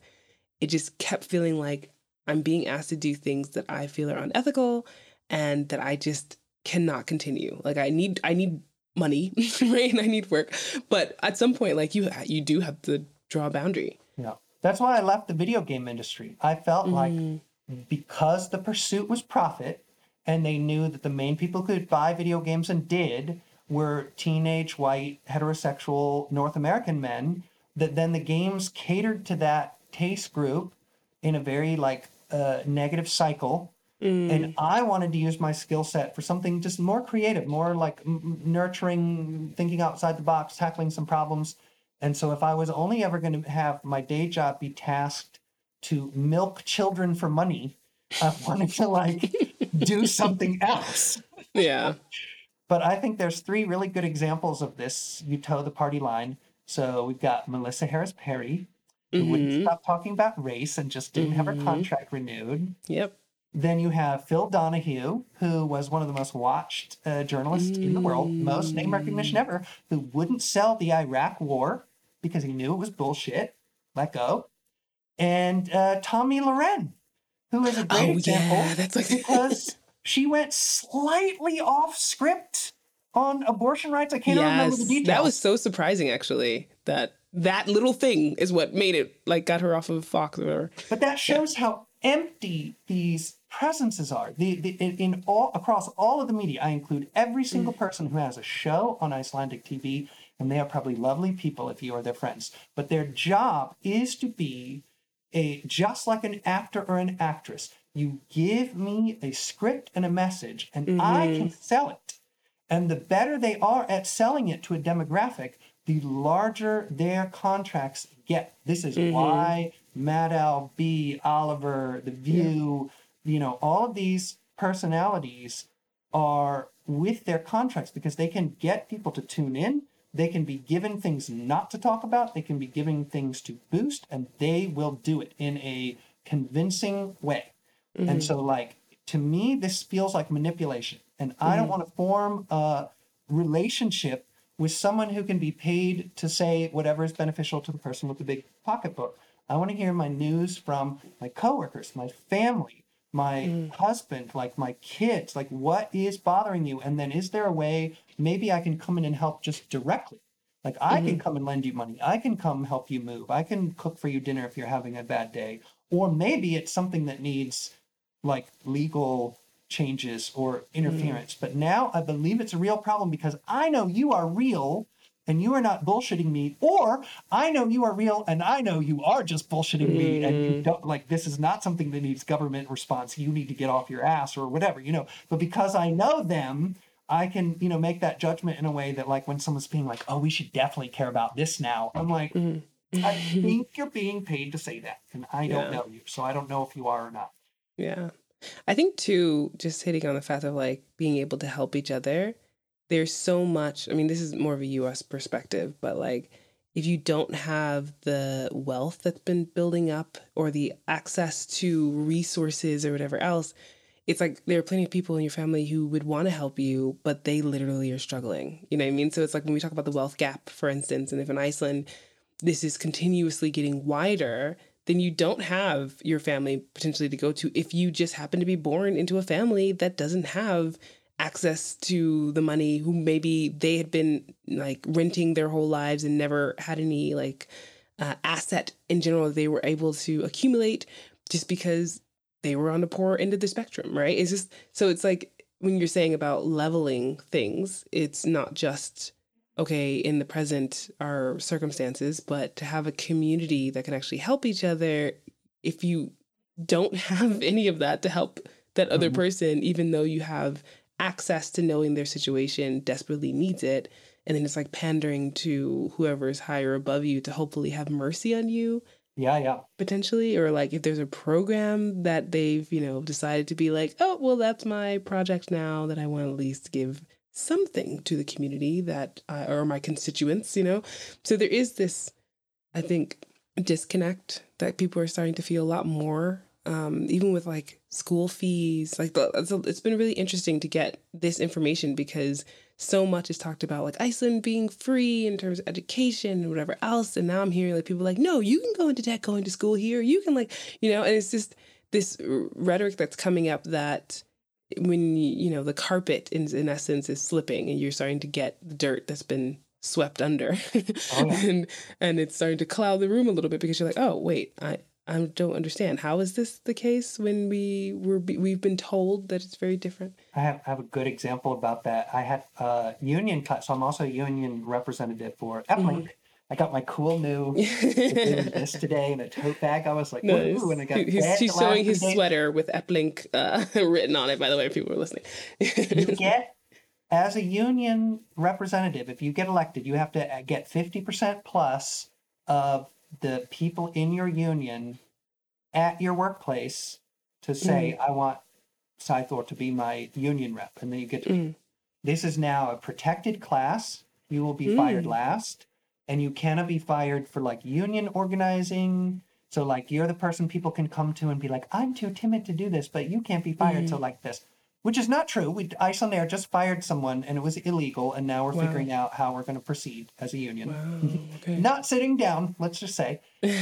But once you are a union rep, you can go to classes, and they have negotiated so we do not have in Iceland a minimum wage. You have collective agreements per area. So Epling is the general one for the capital area that applies to you whether or not you got a contract. But your minimum wage was negotiated by a union, not by the parliament. Got it. And so we negotiated one. And the part of the contract says the union reps can't be fired. They have a right to go to school. And on the days when they go to school, it doesn't matter when their shift is, they don't have to go to work, but still get paid. So the days of class are free, and the class information is described to be about union organizing. I find it a bit heavy on the legalese when I don't have the utmost of trust in the legal system. That's why I'm a union rep. I want to change it. That's why I'm on the ballot. I want to change it. All three of my teachers was like, if you don't like this so much, you should get involved. And I said, well, it just so happens I'm on the ballot. I'm glad you said that. They did not have anything to say to that, so I liked it. In this class, there was someone who gave us a lesson on bullying. And they said, why do some people bully in a workplace? And she said, one reason, she might have been telling on herself because she bullied me in the class, was that older people can get stressed at a changing system. And then rather than dealing it with themselves, rather than working through it, they can lash out and like place the blame and bully someone else for the stress that is coming in by a perceived change in the system. And I think a lot of people, probably a lot of your listeners probably know that like shit's not looking so great, like just collectively, generally, politically, environmentally, around all kinds of stuff, housing wise, all of this. And like to be able to, work towards some kind of change, it requires a vision, some kind of creativity, like what could this thing look like? And you don't even necessarily have a clear vision of what it looks like. I just want to get started on the process. It has been too long since the lawnmower has been pulled out and the grass has been mowed down, and it is just time to start to get to work on doing these things. So I'm already, I work at the foster home. I've taken in foster kids. I think this is like, there's a lot of good ways that we can do individual participation, and that can like show how committed that we are when we have like other backgrounds to doing things. But then at some point, like I can only fill my house, but with so many children, like at some point there needs to be a foster home and like a child protective services and like other people who want to be foster parents, like this kind of thing. And so, the housing here is really also a similar pattern in the United Kingdom and in the US, where you have 80% of the real estate in the UK is held in the 65 plus age demographic. And so I don't know what the numbers are in the US or Iceland, but it is similar. So like if the lesson is that housing being owned by a very tiny demographic can be used for political manipulation, the way they've done that in the UK and the way they've done that in the US is applicable to someone who wants to do politics in Iceland. And what these vampires have done, the spell ingredients, is you always protect housing values. You make sure they go up every year for the people who already have them. And then there is almost no limits to how much you can take out from the rest of society's services, because those housing secure people are the ones who already vote. They already vote for us. And as long as we do not touch their pensions, not future people's pensions, And their housing / which is their pension, depending on how much housing is a financial vehicle as part of your retirement plan, more in the US, less here, but still part, that feeling that you are still even because your house is worth a lot more, but school costs more. So you can just pay for your kids' education with your housing value. For you with a house, this feels like an okay compromise or trade. But if you're not remembering or have empathy for the people who don't already have a house, that just means school costs more. And then what happens if all of them fall into poverty and precarity and you don't have any allies left? And then like in the UK and the US, they come for your housing even in that group. And that group is being preyed upon and having their housing bought and taken away by BlackRock and real estate hedge funds in the United States and in the UK. And so this is a devil's bargain because you end up without any allies to push back when the body of the country has cannibalized all of the fat. And not to imply this is the division of muscle and fat, but for the analogy, you know, all the fat, and then it goes after the muscle. Like if this is not a healthy body, it is going to keep cannibalizing itself.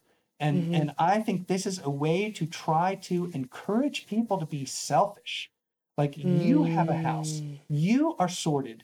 I will build your fence taller so you do not have to extend your table. And I don't want or to see what's happening. Or even see what's happening. Or to just be blind to it. Like the amount of people who I know in the US who live in cities that have rampant homelessness problems. And I bring up that concept as something that troubles me, that I think the government, the society, the people who live there should be more moved because housing is such a foundational human right that if there are people living in the woods or people you are stepping over to go get your coffee in the morning, it is time to act and insist on action from your government. This is, I don't know if you know about Breiðholt, but Breiðholt here in Iceland, this represents an achievement of finally getting all Icelanders out of these brakhús, these like domed long houses that were holdovers from the British and American military. These were perfunctory buildings. They, yes, keep the worst wind off, but they're often not insulated. These are not houses. And there were Icelanders living in these after the military left or after it dwindled down. And this represented, as I've been explained, a national shame that citizens were living in these huts. Like, we need houses, we can build them, let's build them for these people. And the completion of Breiðholt represented this, the last brakhús people have an apartment. Whether it's good or great or whatever, that's a different agreement. But like, they are not living in hovels anymore, no more Hoovervilles. And so like, the difference between that or when we had our last housing crisis, it was at the same time in the United States and here. And in the US, there was that trial balloon from Congress about, what about debt forgiveness? What do we think about that? Cheer, no cheer? And Americans were like, money for people who didn't earn it? Never. I made every mortgage payment. Throw them into the woods. No sympathy. And here in Iceland, we have the same debate, like debt forgiveness, and there was a sleep in on the parliament, and maybe there were the same number of people sleeping in here as did that protest in the United States, because obviously there are homelessness activists in the US. They just weren't listened to. But in Iceland, it seemed like this public sentiment to like, what would it be like to go from no sleeping bags in any doorway anywhere in downtown to everywhere you look, like you're in America. And people were like, no. Let's do the debt forgiveness, even if I paid all my bills on time. And it wasn't good enough. Lots of people lost their homes. I would have gone way further. But like, to me, who lived through it, I'm like, these reactions are very different. And they speak to a difference in history, how we have been spoken to, how we have insisted that our government respond when people start to live in the woods, when people don't have clean water or electricity or internet or roads or housing. Like, these are things that if we find out someone else who lives near to us who could come into our physical space within our lifetime is without basics, I think this should move us, and not just move us like, that's sad, like, but like, to actually do sign the petition. Yeah, definitely. Well, this has been a very lively, insightful discussion. I'm pretty sure we could talk for many more hours, but there has to be a I've time. got a whole big box of wine. Yeah, he's got a box of wine. These are called, do you know what these are called in Icelandic? No. So it's called Belja Vínflösku. So Belja is a cow's udder. Yeah. Because when it's empty, if you're like me and you don't want to leave any in the bag, you have to like take the bag out because clearly you can't keep wine in a cardboard box. There is a Mylar bag inside. And when it's clear, I always go up to my kids and like, look at the blood Daddy has been drinking. They're like, not true. That's why. Your kids are too smart for this. I was at a gallery and it was an opening. So they had like a refreshments table, but it was like 2:00 in the afternoon. Yeah. And I took my kids. I was like, they were 5 at the time. I was like, take them to an art gallery, show them some culture, get them used to the concept of going and looking at pictures at the wall, and maybe liking them.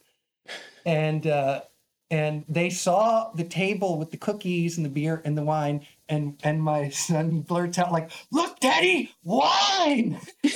And I said, "Oh yeah, that's nice." And he was like, "Do you want some?" Like yelling across the gallery space. Everyone else is like, "Oh, look at the pixels and the red balloon." And she's like, "Do you want wine, Daddy?" I was like, "It's 2. No, we drove here like not wine." But thank you anyway. Very courteous. It's very sweet. I mean, it's like I'll just grab myself a cookie. That's adorable.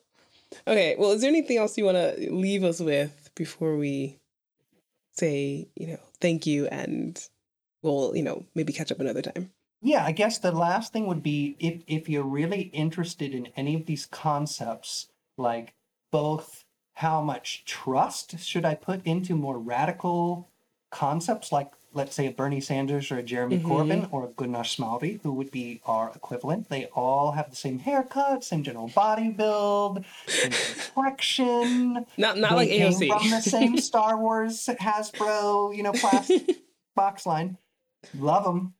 They're very similar physically. Or if your question is more like, maybe for too long I have been listening to someone who might not be quite as serious thought, or maybe the tools they're using aren't right. I've found a lot of use of seeing what is the same across cultures.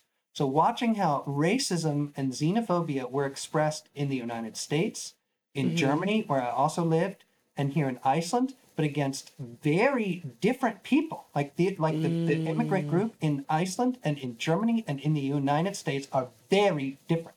But the rhetoric and the tools that have been used to keep them on the lower rungs of the societal ladder are literally identical in all 3 countries. That you just find and replace the symbol, the party, the concept, the name of the cultural signifier. It is the same bullshit. And I'm like, but wait a second, this can't be true of Pakistanis and Turkish people and Spanish people. Like that's not conceivable. But these right-wing parties could all be using a recycled script that is bullshit. Like that could be. And so finding out more how the rat fuckery in England to keep Jeremy Corbyn from being the prime minister, and the rat fuckery in the United States to keep Bernie Sanders from being president are so similar. They look like the same group of sociopaths rather than the 2 men made the exact same mistakes or had the same problems, because the messages were different and appropriate for the markets. But both were propagated by private and heavily controlled media. Both benefited the ruling class who own everything. None of the problems in either society are getting better, despite the Labor Party and the Dems just promising it bothers them, and they're going to get to it any day now. These similarities can help you pierce the veil, because some of them are very convincing, because some of them believe it. And when they actually go from, because the other thing I'll challenge American viewers to do is go look at early videos of Nancy Pelosi. She spits fire. I had to have a jaw reattachment surgery because I went listening to what Nancy Pelosi said when she was a starting politician, like, is amazing. And to think about the transition between that woman and someone who has twin $11,000 walk-in freezers to keep bespoke artisanal ice cream in What? is night and day. Like, this is not the same person anymore, very clearly. And the things that transformed her, or the things that might be transforming an AOC or a Katrine or anyone, like, I think the similarities between these paths, despite the separation of time and language and cultural signifiers, it helps us see through these spells of beguilement. And like, I really recommend, even if Iceland seems inconsequential and might be on a global scale, there are some similarities that can really like help lend clarity that definitely helped for me. So I highly recommend looking at, the ways, for example, we're also not meeting the Paris Accords. So we never left it. We don't have anyone we can mock for being so dumb for leaving the Paris Accords. But just like the United States and Germany and every other country on earth, we're not on target to meet the Paris Accords. And it was even an environmental minister put into place by the Independence Party, the right-wing party, who was like, I know I'm not even really supposed to say this, but like, we're literally not going to meet it, and it's Parliament that needs to do something. And I'm like, but isn't your party in control? So aren't you actually criticizing your party in a roundabout way? Wow, shit must be really fucked, like, to be that kind of open about. So like, yeah, because we use the same tools we learn from America. Iceland, I think, is more like America than it is different. It's like looking at the difference between Virginia and California. Some people go, oh no, they're totally different cultures. And now for me, I'm like, they are so similar. If you were to compare the cultural difference between, say, anywhere in America and anywhere in Italy, like, that is a cultural difference. Feel like within at least white America, where I've moved around, these are very homogenous cultures. And white America has been the ones pulling the levers of power for decades. And so if there's a criticism to be made about the way the levers of power have been pulled, it's a criticism of white America. And Iceland has, not white Americans, but like, it has a similar mindset. We've been influenced by the Americans. They occupied us. We've had a lot of interbreeding. That's not the right word. Intermixing between. Yeah. You know what I mean? People be fucking. And but also the initial growth of the Icelandic economy came from the Marshall Plan. Post World War II, all the global economies had been bombed and devastated. Russia had lost 29 million youth. Like, the only relatively untouched country who could manufacture shit was America, and they remade the world in their image, not to the benefit of all, in my opinion, but they also touched Iceland. And Iceland's culture and wealth, and even the buildings that are here, were literally built with American money, and that money came with strings attached, and a lot of those strings were ideological. And we are still living with them. We live with American propaganda and movies and cinema that comes. Yeah, media. It's true. Get CIA funding and free military vehicles. If you portray everything patriotic, that's why you have Spider-Man 2 landing in front of a giant 50-foot American flag, and you're like, the NFL players standing now before they were in the locker room when the anthem played. That was because the CIA gave the professional sports leagues $300 million to increase their displays of patriotism so the Americans would be more in love with the flag and the concepts of American identity. And so now they're all out, and if one of them doesn't do the right rain dance, then they're out for vague and very racist reasons.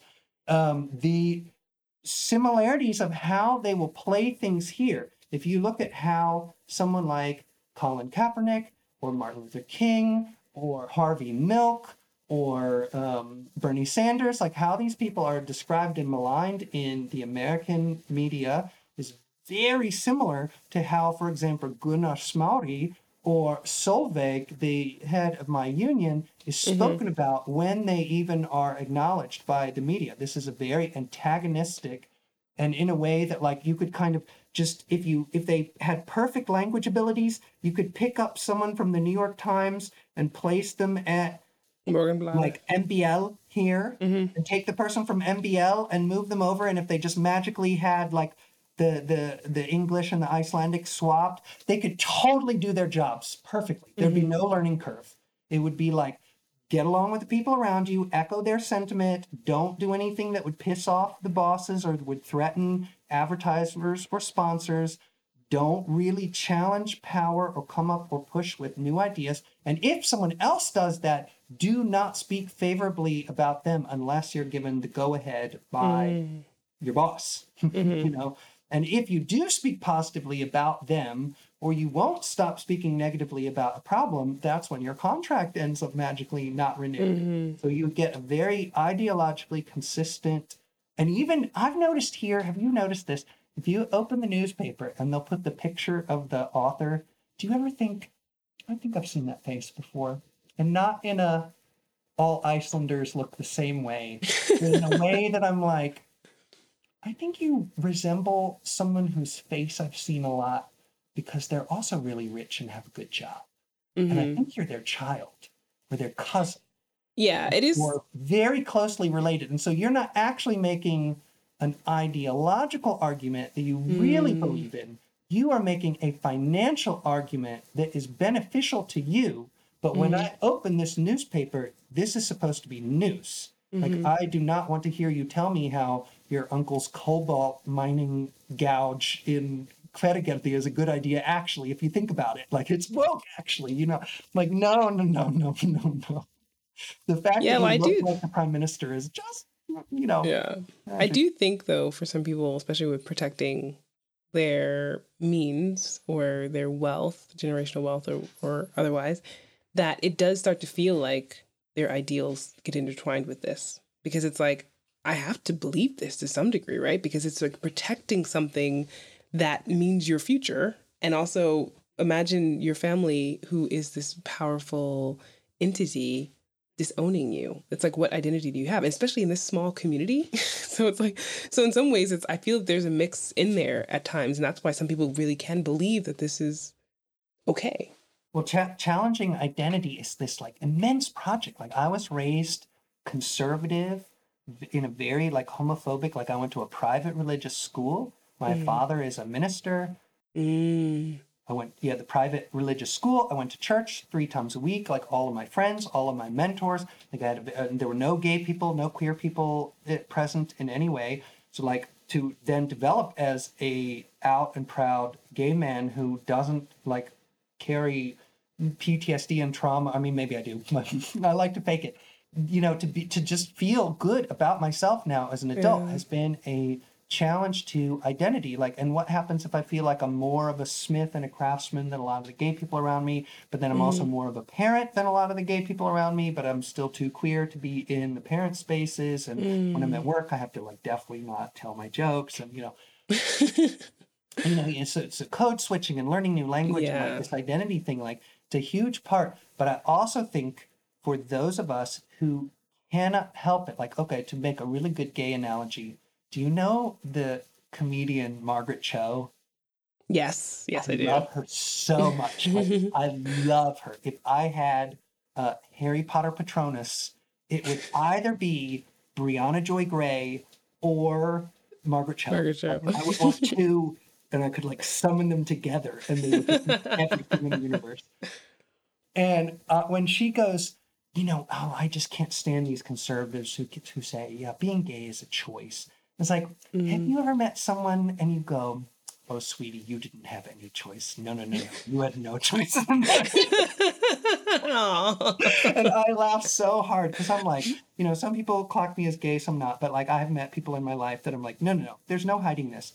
And in the process, for someone who might be less effeminate or less masculine, but like somewhere in the medium, to have a safe space in society required those front runners who had that hardened skin or that spark of life or that ability to withstand a harsh and unwelcoming environment. Like, they blazed the trail. And so like for me to be able to just be like, oh, look at this highway, like this is pretty easy. And so like, if there is a way, I think also now the way we see politics, not so much here in Iceland, but in the United States, is very tribal, very wrapped up in identity. Like if you tell me a few things about yourself, where you live, your sexual orientation, and what your job is, I can tell you if you are red team or blue team.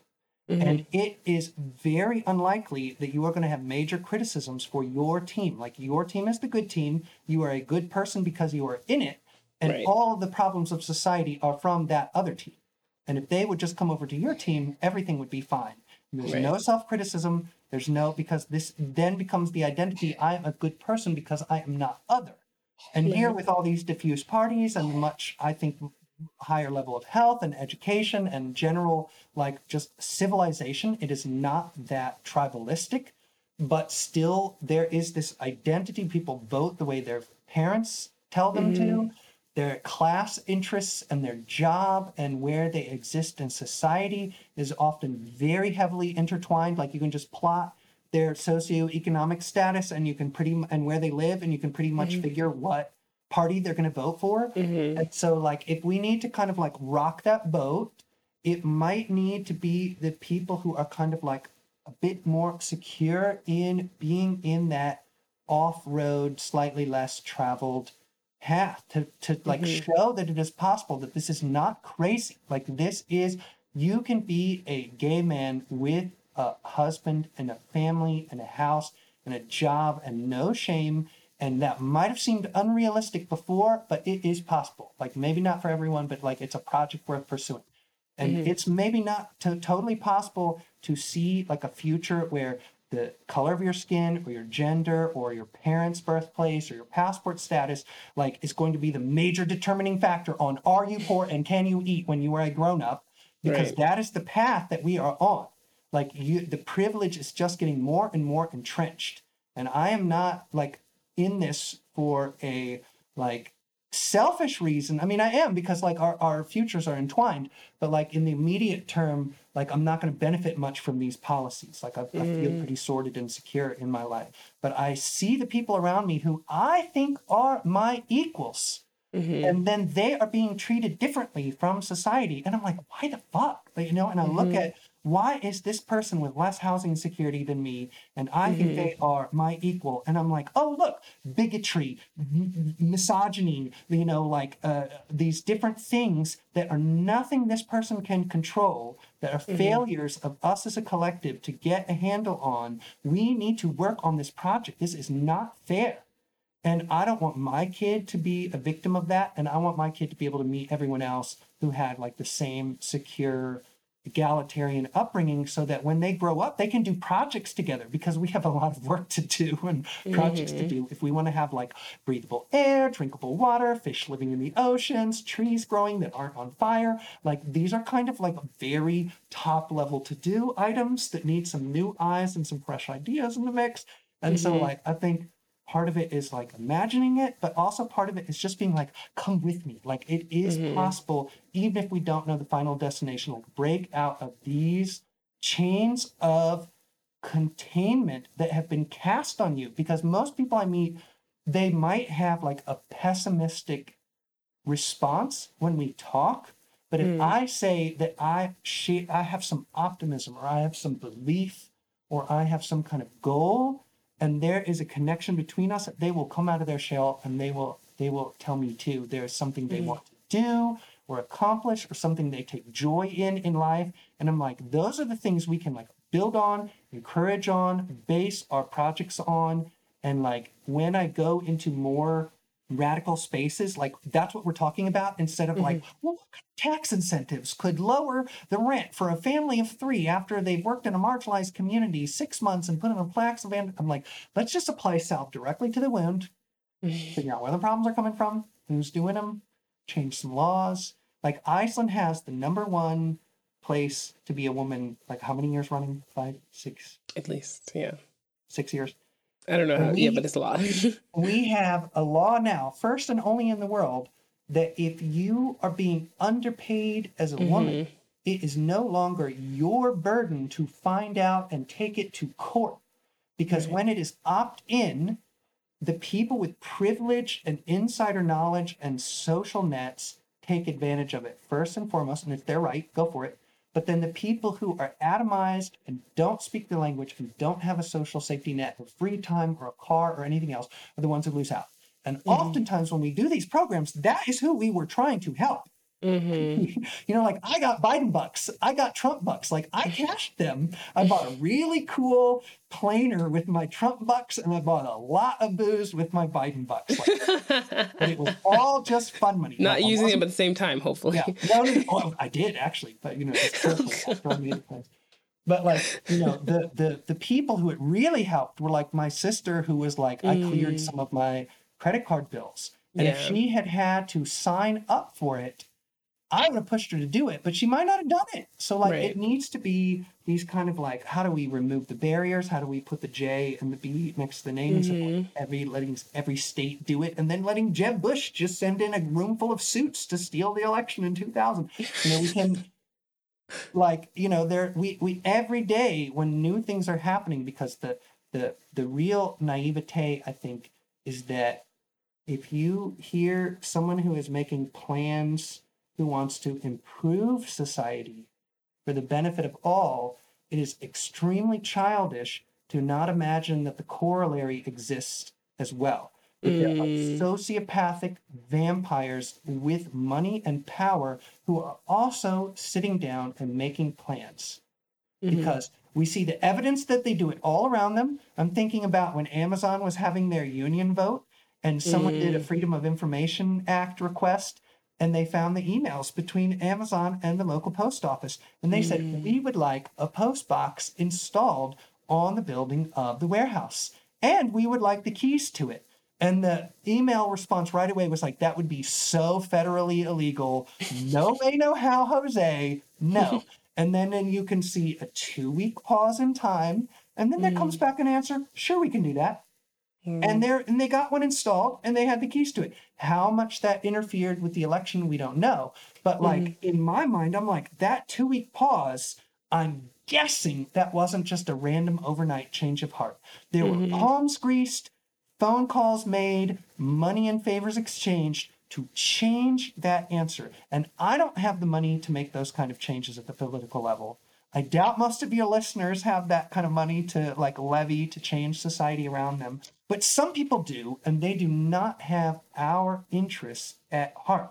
They are benefiting from pitting us against each other. They are benefiting from creating insecurity, from making us not be able to say no to a job, to not having unemployment, to not having healthcare, to not having a way to take care of our children or our elderly relatives.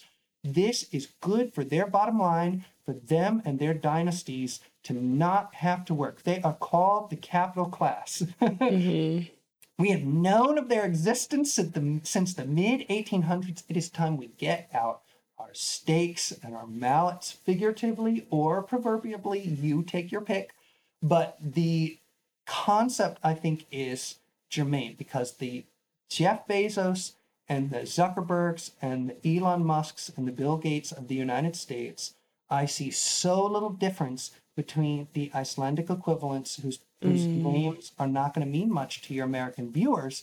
But if I were to describe their process in keeping power and entrenching their wealth, they would recognize it very well, because it's the same recipe. They're just, making a Betty Crocker. So, okay. With that, we are gonna say thank you, and I'm sure there will be a lot of different reactions and thoughts about this. Share them with me, because since I don't have social media anymore, I might not see them. But Well, what I'll do is I'll encourage people who are listening on the podcast, if you go to allthingsiceland.com and look at this specific episode, there's a comment section, so they can put their comments I'll read, there. And I will try to respond. So if you have something you want to say, you want to ask more questions, I will be there in the comments. And I will do my best to try and because I have to approve them just to keep out spam bots or whatever, because that's always fun. These random things trying to post on the website. But at least there could be a potential for discussion there. So thank you, Saithud, for kind of always interjecting many different types of topics into that of politics, society, culture, and just gaining more insight in general. So appreciate it. Well, I'm trying to give you some content for your thank you. Trying to help out. Scratch your back and And scratch mine. yeah. And good luck to the Socialist Party on Saturday. I mean, it is one of those things where I think it's like a hotly anticipated time in Iceland for sure. So many people participate. It's a very high level percentage of citizens that vote, which is I think is also really good. So Can I add one tiny last thing that is very yes. important about what you said with so there's actually the election is the 26th. Oh, okay. Yeah. No. What's voting on the 25th? 25th, sorry. Yeah. But we will know the results on the 26th. Right. Yes. The collective agreement for Eplink, which has 30,000 members, so keep in mind Iceland is only 370,000 people, so 30,000 working age adults is a significant portion of the working population, and we share a common collective agreement between Eplink, the 30,000 people who work for them, which are mostly janitors, fish and chicken processing, and cooks, an elderly home. So these are the lowest paid, 80% female, highest amount of foreign-born workers are in Eplink. Our contract can be voided up to the 30th. And so we had a meeting for the union reps, and the union boss said, the person who can cancel it, we are trying to meet with them to gauge with them if this election is anything of consequence. Yeah. And the election is very likely going to influence whether they will cancel it or not. Because if they cancel it, it will go back to negotiation. They risk having to approve a worse one, and we risk having to approve a worse one. But they will then watch to see if the government ends up being much more right-wing, it would be a beneficial time to cancel the agreement in order to get a more capital-friendly thumb on the scale against the lowest wage, most female, most immigrant union. Versus if a center-left government wins the coalition, they would then risk that the government might, I think it's naive, but the government might come in and interfere for the benefit of the lowest wage workers, which traditionally they have not. When Eplink was on strike for the 80% female union, none of the female parliamentarians or thought leaders in the feminist space came out in support of Solvig that I saw, or for Eplink, which I think to be a legitimate feminist, 80% female union, you better show up and echo it. But this 4-day period after the results of the election and the 30th as the limit of when they can cancel this contract is going to be a very hair-raising moment for me as someone whose money or salary and rights are tied on to this agreement. But I'm much more secure than most of the people who are going to be watching these results. Right. So the election is a nail-biter, not just to see who is going to be the government, but for the literal ability to pay bills, to spend time with our children. Like the last labor struggle, we won 4 extra hours a week for a full-time. So now the full-time week is 36 hours instead of 40. Yeah. So now I get which is always been mislabeled as a 4-day work week or something like that in the media. Well, they sold it from different. This even comes in deeper. The bosses were sold that they're giving up their coffee time, their coffee breaks, to have a shorter work week. Right. And we were like, no, we just literally want to work less, and no, we should be paid more. Right, so now we're trying to institute it, and you have to vote for a workplace. But these are real things. These are real affectations. It is actually possible to govern Democrats and win rights for people where they get more money or $15 minimum wage, or you actually fulfill any of your campaign promises. The union has won these things. And so this 4-day period is very materially important for the lowest wage, highest female, highest immigrant, second largest union in the country. Good to know. Thank you. And I hope that works out well because, I can see how that could be quite tense. Right? So thank you, Saithud.